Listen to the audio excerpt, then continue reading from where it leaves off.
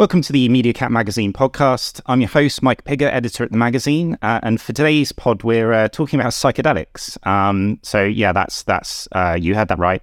And no, I haven't snapped, although that's probably debatable. I say we because I have a little person on my journey into the cosmic or the trip or whatever you want to call it. And should probably debunk all the things I'm just saying. As a person, my guest, Tara Austin. Tara is a behavioral and brand strategist. But also, more importantly, a psychedelic evangelist and campaign director for PAR Global. Welcome, Tara. Thank you very much. Glad to be here. So, off camera, we were talking about your job titles. I thought maybe we could just start there. Apparently, psychedelic evangelist. Should I not be saying that? Well, I like it, and I've been using it for a little while to describe what it is I try and do and spread the word about psychedelic medicine. But the comms guy that I'm working with at the moment, that he's joined the campaign, and he's saying to me that it's a bit too culty. I should say advocate or lobbyist or something that sounds a little bit less weird for people. But it's true. I consider myself to be very evangelical about the medicine, and that's what brings me here. I think it's fine. If you were in America, maybe, because America loves a cult. So. Maybe you should just describe yourself as psychedelic cult leader. Yeah, I think Brits take it with the intention with which it's meant, which is I love talking about this stuff. I believe in it, and I want to share that with other people.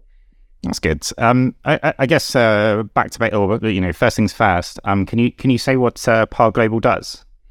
Yes. So PAR is a lobby group, an advocacy group that was set up. We were founded only last year. From a group of volunteers who want to spread the word about the potential benefits of psilocybin. So PAR stands for Psilocybin Access Rights. And we are really looking to encourage our politicians to change the scheduling around psychedelic medicine and psilocybin specifically as the sort of forerunner for that, to make psilocybin more available for researchers and for medical professionals. And this is the most important thing. If you don't take away anything else, under law, there's two things. There's the classification and the scheduling. And the classification is to do with whether or not you or I on the street are allowed to touch, hold, use a certain substance. And if the law says we're not, then they can take it away from us and they can lock us up in prison. And so there's class A, B, C, and A is the highest sentence that you could get, and C is the least. And people really understand that very well. And so they talk about, do you want to kind of make psilocybin legal for people? But that's not actually what we're asking for. We're not asking to change the classification. What we're asking for is the scheduling, which is a separate issue, because substances like morphine is a class A drug, but it's a Schedule 2 substance. And that's because every hospital pharmacy in the country carries morphine. It's a medicine. People need it. Ketamine is also in Schedule 2. Cocaine is in Schedule 2. Because these substances have been recognized throughout history as things that researchers and medical professionals need to access because they have potential therapeutic benefits. And that means that licensed people, doctors, researchers, are allowed to access them. The problem we have is that basically all psychedelics, with the exception of ketamine, is in Schedule 1. And that means it has no known medical benefit, potentially addictive, and has a sort of whole host of potential problems. People just shouldn't touch this substance. It shouldn't be accessed really at all. And you need a lot of Home Office licenses in order to access this substance at all. It puts a massive quash on the amount of research that you can do. And what we're asking for is to let the science do the science, let the scientists access these molecules, these psychedelic molecules, particularly psilocybin, because it has the biggest, clearest, most obvious clinical benefit, and do what they're doing in America and elsewhere, which is doing a whole load more research and allowing people a greater level of access to something that has the potential to heal them. And we believe, and our campaign group believe, that the existing research already suggests, and it does, that this is a medicine. And our recent advertising campaign asked the question, could magic mushrooms be medicine? Because psilocybin is the psychoactive compound in magic mushrooms. And it asked that question. But if you go to our website and you look up the data for yourself, I think you probably clearly see the answer is yes. And so this molecule should be in Schedule 2 or lower, and not where it is at the moment. So we're asking the government to change that. Mm. It sounds quite an interesting thing to be involved in. How did this all cross your path? How did you get involved? Everyone in the psychedelic field, I think, has a sort of foundation story, and it's usually not a very happy one to start with.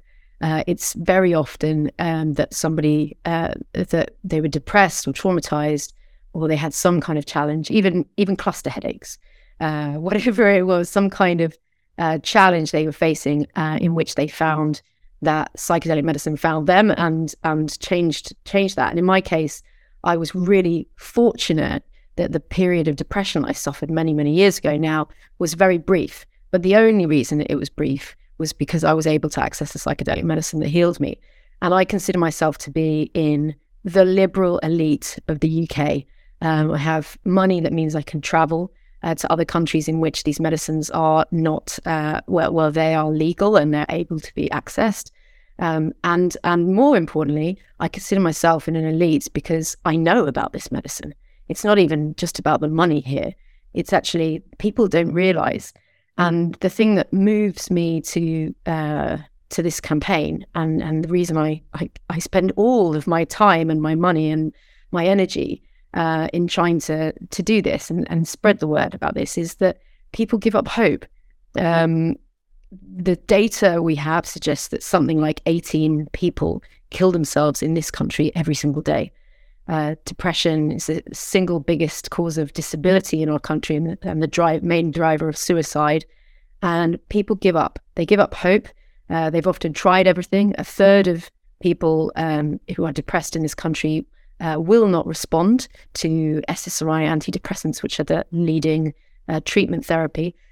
They've got no hope. And what we want to show, and with the government petition that we put together last year, we want to push for the fact that there absolutely is hope, and these medicines represent that hope.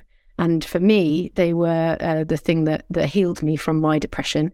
And I believe everybody has the right to know that, and to see and to have some hope for themselves that their depression might well come to an end.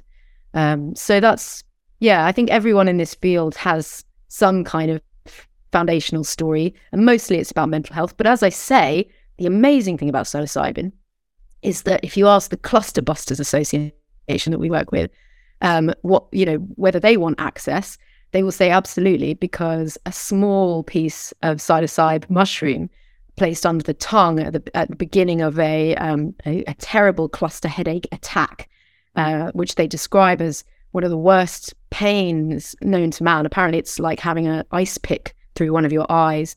The rate of suicide for that population is very, very high, much, much higher than elsewhere. And people sort of regularly kill themselves because of this level of pain. It's excruciating. They can't escape it.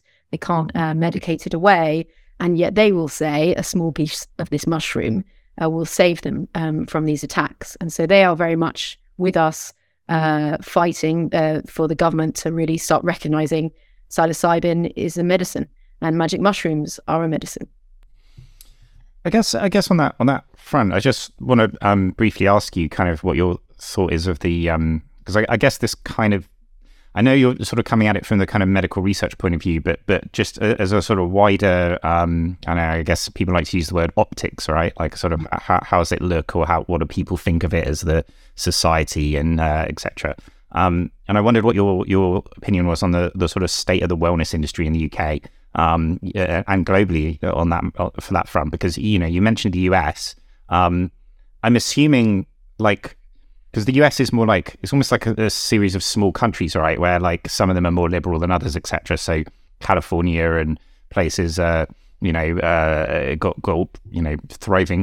CBD industries now. I just wondered what your sort of opinions are of kind of wellness and sort of where things are going. Is it very, very slow progress, or is there any hope anywhere? It's too fast, actually. If you ask the psychedelic industry, which is and it's already in the millions and millions of pounds, and we're getting on for sort of billions of pounds worth of business being done in the psychedelic industry that exists, and with many sort of startups worldwide. I mean, one of the leading lights in the field IPO'd on the Nasdaq, and I think it was in 2021 for like 2 billion or something. It was sort of monstrous amounts of money that are flowing into these startups, often trying to look for new patents around these medicines. There's a lot going on in the field, and actually America is the test bed. In Oregon in 2020, there was a vote, a referendum where the state actually voted to set up a statewide healthcare system dedicated to the use of psilocybin, which would be taxed and would come into effect in January of this year. That's now happened. But we are at the same time going through this sort of teething period where the legislation in some places is catching up, but not always in the right ways. That we've seen a couple of industry giants in the psychedelic field, Synthesis, that run a retreat program, and Field Trip, another company that is providing sort of microdosing with ketamine, and they have both faltered in the last few months. There's sort of bankruptcies and creditors involved. And so in some cases, this is happening because whilst Oregon has voted, they've also had problems of getting premises, and you have to get through there's still a lot of stigma associated with these medicines, and people don't necessarily want clinics on their doorstep and in their backyard. And so I think that's been a challenge with Field Trip and getting some of the bricks and mortar clinics up and running. So it's really, I would say at the moment, it's extremely patchy. Anyone who works in mental health, at a pharmacological kind of level, I think already recognizes this is coming. They've been talking about psychedelics at Davos and these kinds of places for a long time. A friend just got back from South by Southwest and said that was the number one word, was psychedelic. It's not really going anywhere. And I don't believe, unlike, I don't want to say the metaverse, but some of the other sort of trends that we see in the media world, this is not a sort of flash in the pan. This is only going to go in one direction. But the speed with which that happens is, as I say, difficult to predict, patchy. There are barriers to business. And it's going to be, what I would love to see is the UK really picking up the mantle, because there is a massive, frankly, financial opportunity for our country to lead in this wellness space and to become a centre for the world's greatest retreat centres and psychedelic clinics. At the moment, we are well behind, but it wouldn't take very much for us to catch up and even sort of leapfrog what is happening in America, which is where these clinics are and delivery is sort of most advanced. It's still very much a burgeoning field. And I find, as a volunteer, who's got a day job, I find it almost impossible to keep on top of the latest information. There's a number of kind of psychedelic capital newsletters that keep me abreast of just about what's going on. But there's patents flying, and there's investments and seed rounds, and a lot of people trying to pursue, trying to make money out of this space. What I would say is the reason we call ourselves Psilocybin Access Rights and not the Psilocybin Rescheduling Project, which is where we actually originally began, is that we're very conscious when we get the rescheduling, there will be a lot more to do to drive access, equitable access for people of all kind of persuasions and faiths and levels of income. And that's going to mean that a lot of these businesses who are making money out of psychedelic appetite and field in the market, I think that's only a good thing. It helps change certainly the stigma associated with this field, and it shows people this is a real thing. Hey, you can make some money out of it. And frankly, a lot of our MPs listen to that, as I found.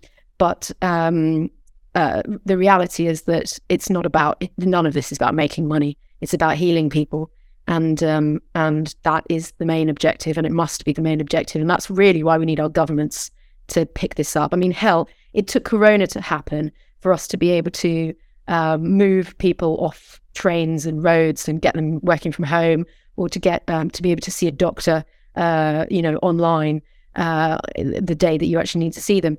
But some of these things are just so basic, and yet because we have politicians who didn't and don't understand what the internet is for the last however many decades, we've been let down and we're behind, and that can't happen again. We need our politicians to be ahead on this and to actually steward these medicines through for access very carefully. They are extremely powerful. In the wrong hands and with the wrong people, they are genuinely dangerous. And so one of the reasons I do this is I know it's going to happen anyway, but if I can bring it forward, then that's lives saved as far as I'm concerned. There will be people who either won't kill themselves or will be free of the addictions that are killing them due to these medicines. And even if that's 1 month sooner, I'd happily have that on my gravestone. But the other reason that I do it is because as this comes into the popular consciousness, there are real risks that our politicians will be behind, and that there will either be setbacks for the field because of that, because bad things will happen, and that will effectively ruin it for everybody else, and the potential that's there.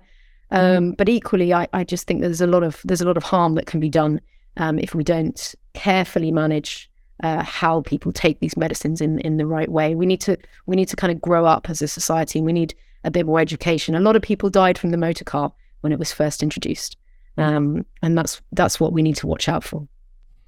I know you mentioned the sort of the business case for these things. Like, look at all the money you guys could make, etc.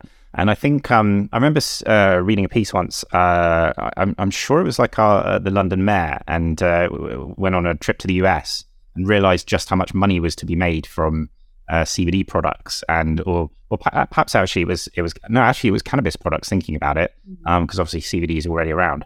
And I know like the whole aim behind this is to help people, right?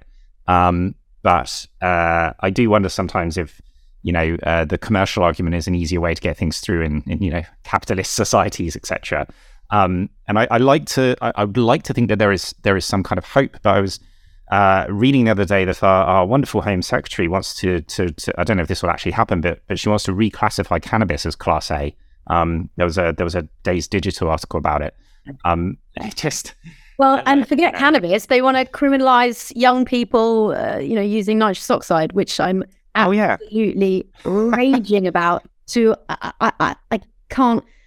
I feel incandescent with rage. I myself have been through this process recently where I've actually been trying to become a Conservative MP, and because I wanted to infiltrate the party and because I consider myself a believer in freedom first and foremost, and I've never been quite as cosmopolitan in my views as Labour or as the Liberal Democrats. And for all I can see is that the Conservative Party is one thing 1 minute, and then it's something quite else when it's got a new leader in charge. And so for a long time I thought, could I become an MP within the party? I'm clever, I'm bright, I've got my heart in the right place, but my God, those people, they won't let me in. And so and they're just too far to the right, perhaps, to It's not that, actually. The party is very mixed. This right left thing I think doesn't really apply anymore. And if I were in America, you'd consider me a Democrat, for example. There's a lot of Democrats within the Conservative Party. It really there's actually something. There's a really interesting way of looking at this that I could talk all day about, but I'm not certainly on the right wing. I've been looking at some other parties recently that I think might kind of capture that Democrat spirit. I'm actually I really, really believe in nationalising a lot of infrastructure, and I really believe in science, and that was the main thing. And I've despaired of Labour as much as I've despaired of the Conservative Party in the last while. Our two parties just do not represent common sense when it comes to drug policy. We need evidence-based drug policy. And the fact that they would choose to harm young people by giving them a criminal license, a criminal record, giving young people whose brains aren't even fully developed by the age, and it takes until about the age of 25 for the prefrontal cortex to fully sort of knit together. So to give these young people a criminal record and ruin their lives for the sake of inhaling a substance which, in the right conditions, is not actually going to cause them all that much harm, potentially, and certainly no more than alcohol. I mean, alcohol is desperately harmful. So to tell them that they will now be punished by society for the rest of their lives because they've done something that causes littering, I mean, it beggars belief. I'm absolutely furious. And, I've always considered the Conservatives to be the party of freedom, that above all else should protect that freedom. And yet I'm seeing behaviour that I believe is closer to Singapore. I mean, are we going to ban chewing gum next? It's really monstrous. But the fact that this is what they call drug policy, the fact that they would go against all of the recommendations of the Advisory Council for Misuse of Drugs, what is the point of that council? I just would really love to see a politics of the future that represents science first. And I do not understand why we put up with this shoddy thinking when we should be, in that case, we should be dealing with a bloody littering problem, quite frankly. And we can do that. I work in a behavioural science practice, and, there are many great evidence-based interventions that we could be using. I mean, you go to Scandinavia, my husband is Scandinavian, and it's clean, and people recycle and they don't litter, and those that do litter, their litter gets picked up because there's a return rate for plastic bottles and these kinds of things. You get paid when you return them to the recycling facility, and so there's no plastic bottles on the street and there's no metal canisters on the street, and it's very simple how we can deliver this. And instead they're going to ruin people's lives, and I think it's massively negligent, and I think it's grandstanding. It's the worst kind of politics. So I'm furious about this at the moment. Yeah, I think you've had ex-leaders, people like Sir John Major and stuff, have criticised the recent 3 PMs, I think, and I suppose as well as people like Gordon Brown. So sort of older statesmen have sort of come out and said, "What are you guys doing with all your decisions at the moment in the last few years?" It's just a shame they won't let anyone into the party that has that some leadership that our elders would now recognise to be true. They've got this system. Which just means that anyone at the top of these parties is just obsessed with the party. That it's the party first. It's absolutely the party first, and it just simply cannot be like that. I think, again, to come back to this sort of Scandinavian thing, if we want to live like Scandinavians, the highest quality of life in the world, the happiest people, we got to bloody vote like Scandinavians. We need proportional representation. We need people to start doing politics around the cabinet table rather than within this monstrous organisation of the party. Quite frankly, we've become so outdated, and I grew up believing that first past the post, all of our system would allow us to have a dynamic country where we got stuff done and our executive was powerful. And I've seen nothing of that in the last few years. All we've seen is stagnation and bitter infighting within the parties themselves, let alone between the parties. We live in a society that is just ridden with conflict, and we need to do better. I mean, if anyone's seen Borgen, the programme about the Danish drama about the Danish Prime Minister, you'll see it's just a completely different style of politics that is practiced in the rest of the world, where they have got a proportionally representative system, and that is absolutely what we need. And I fear that otherwise we're still going to be having the same conversation in a couple of years, where our government are so backward on drug policy reform simply because they think that they need to appear to be tough rather than doing the right thing by the population. Any group of sensible people, provided that they're not terrified of the Daily Mail, will see that this is nothing but sense. And I mean, I have been talking now in the last year to Conservative MPs who are listening and who are recognising, the backbenchers recognise that there is great potential in these medicines, because quite frankly, we need it. We absolutely need it. And when did we give up on hope?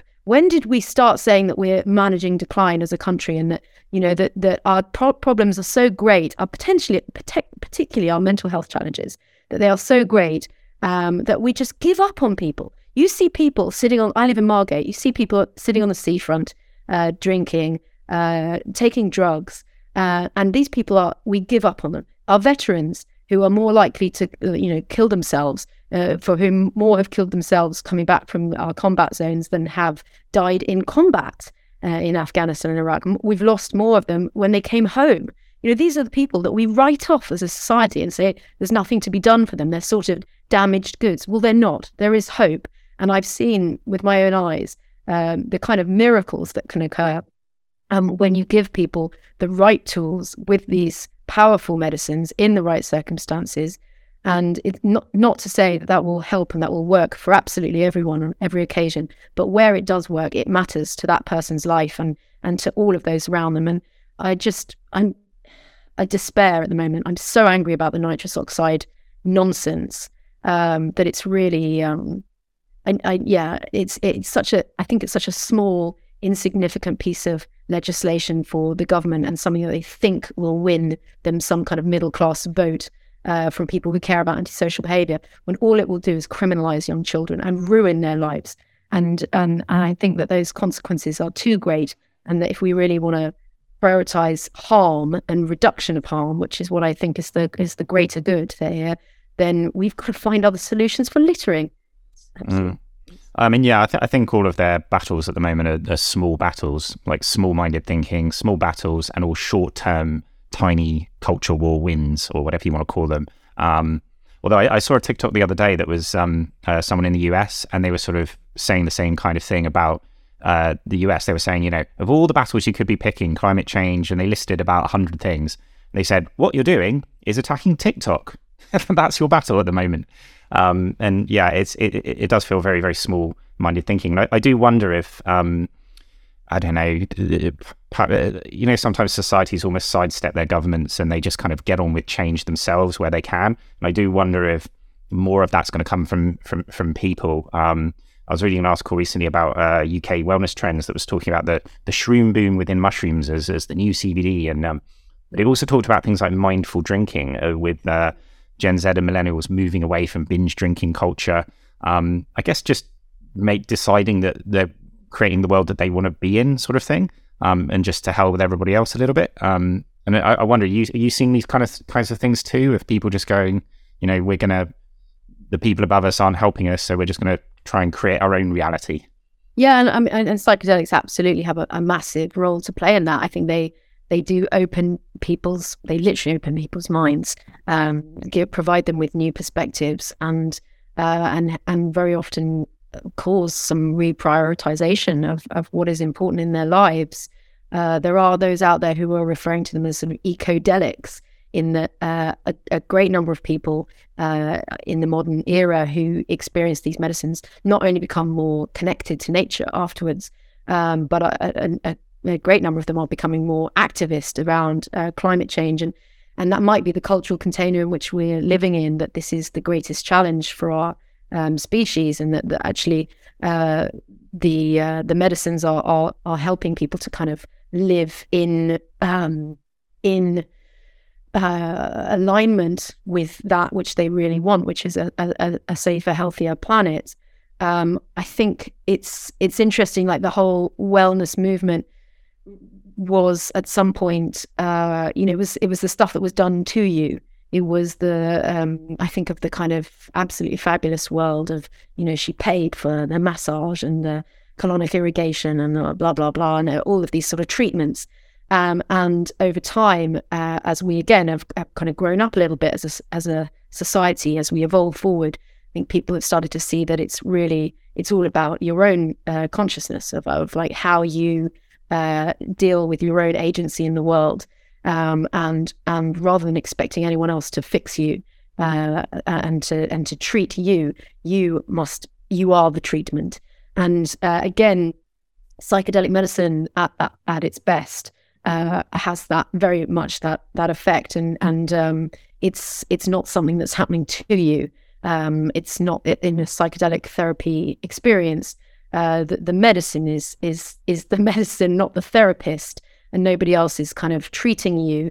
Your level of openness, your level of preparation, and ultimately your willingness to engage with that experience afterwards, something that we call integration after the experience, is absolutely mission critical to the success of that, in terms of it being able to treat the challenge that you come to the medicine with, whether that is PTSD or depression or addiction, anxiety. It's absolutely, it's your role in making that work. And I think there is a shifting emphasis now, of which psychedelics are very much a part of that, of putting the onus back on you. It's your life to live, and you're the only one who can make it the brilliant, beautiful adventure that it ought to be. But I think psychedelics have a big role to play in that shift in emphasis, from let the world sort of treat me to I am the world, and I will live the best way that I possibly can. I mean, that sounds relatively hopeful. Utopian. I'm told I'm a utopian. And this is the thing, because people get very protective and upset about the psychedelic movement, and they say things like, "Oh, you're a utopian," like that's a bad thing. And there's a lot of protective influences who are very wary of the hype. So you talk a lot about the hype in psychedelic medicine, and the fact that people, might want it to fix them in one dose, in one experience, and if it doesn't, is that a big problem? And again, I say the emphasis is on you. It's your life, is your story, and if you don't feel that you are healed after a psychedelic experience, that's fine, because life is every single moment, and there's another moment in which you feel you can kind of bring that joy into your life again. It's always possible, and just because you feel healed from one trauma in 1 minute doesn't mean to say further down the road that you're not going to suffer again. It's not like a one trick experience. It's not a silver bullet, and it won't work for everyone, and all of those things are true. And yet I do also, I'm very fond of saying, I believe that this is our generation's penicillin moment, in that penicillin doesn't fix everything, but it's damn helpful, and you wouldn't want to live in a world in which you didn't have access to it, and in which it saved the life of you or your friends, your family. So this is important, and it's sort of not trifling. I think actually the far-reaching impact of having a tool that can really help aid our mental health in the same way that penicillin has with our physical health, is that the impact is not just on the individual, as I say. It's actually on domestic violence and obesity and lung cancer and all of the things that we spend money on as a society trying to fix. There are so many knock-on impacts from poor mental health that these medicines have the potential to treat and to help. And if that makes me utopian, then I'd rather live in a world where I do have hope for the future. And it shocks me that our politicians today do not have that hope within them. I think that they do not command that hope within the population. And the behaviour that we're seeing around drug policy in particular, and how we treat young people is disgusting, frankly. And we ought to do better. Yeah, well, I guess, we had a theme at the magazine. I think it was actually last year. It was utopias and dystopias. So it was sort of, which one are we living in right now, or are we in sort of a bit of a both? And annoyingly, they're only monthly themes in a way, but something like that, you can dig into it forever. I know we're sort of running out of time, so I just wanted to ask you, how did the campaign actually go? The Could Magic Mushrooms Be Medicine? How was it received? Because I guess it's a few weeks back, or maybe longer now. Yes, yeah. So launched in January, and I think it's well received. Our job really is to raise awareness of these medicines and to create the conditions in which our politicians feel that the social norm has shifted enough that they are prepared to act and to not won't live in this sort of inertia anymore, which is what we've got right now. There's a lack of urgency to do something, so just seeing it, and at least I think 100,000 people would have seen. Just even from the Evening Standard article, which has a fairly big circulation. So there's some success for us there, and in sign-ups, and in the appetite for people to engage with us and to not think that this is some kind of woo weird thing, but that this is the future. I mean, we're seeing a sea change in how the media is dealing with us and with the medicine more generally. And the same is true of how the politicians are dealing with us. So we're looking forward. We've got some, hopefully there's going to be some more goings on in Parliament that we have up our sleeve as well. And that we've been working on closely with the Conservative Drug Policy Reform Group. The PAR was kind of, it sort of sprang out of there and became its own beast. But we've been working very closely with them on the lobbying side to get as many politicians engaged. And I think we're really starting to see that now. We've got plans for this year to try and raise some more money to do some more advertising and just further the word. And if there's any media owners out there that want to engage and help us in spreading this, then I believe that we will change the law, and it may happen very quickly. We are making progress with the Home Office. We need to shuffle that over the line, and out of home advertising is actually really powerful media for that, because it's not something you see on your phone. It's something that that everybody else has seen, and that's really powerful for the kind of social norming that we're seeking to do. So print also, we'd love a Metro wrap. That would be our dream. But that will cost us money. So we're engaging in some sort of fundraising now, and anyone that wants to help volunteer, put their arm in, any famous people listening or people with famous friends, we want to talk to you, see if you can help, because I do think we'll look back and go, what a world we lived in where we didn't have access to this. It'll be incredible to our children. That this was ever not available, and that this was actually, we were barred from access. So it's kind of nuts, isn't it? Something that's essentially natural. It was just sitting there in the world. Grows out of the ground, and it can completely change your life for the better. Yeah, and we're like, no, that's too easy. Yeah. Well, I guess I know you sort of done the plea, etc. But I was wondering, as a final thought, is there any thing that you'd like to sort of impress upon people, whether they can help or not, or signing up to newsletter or anything that you'd like them to do? All of the above: newsletters, websites, social, all of that. But the thing I would say more than anything else is talk to people.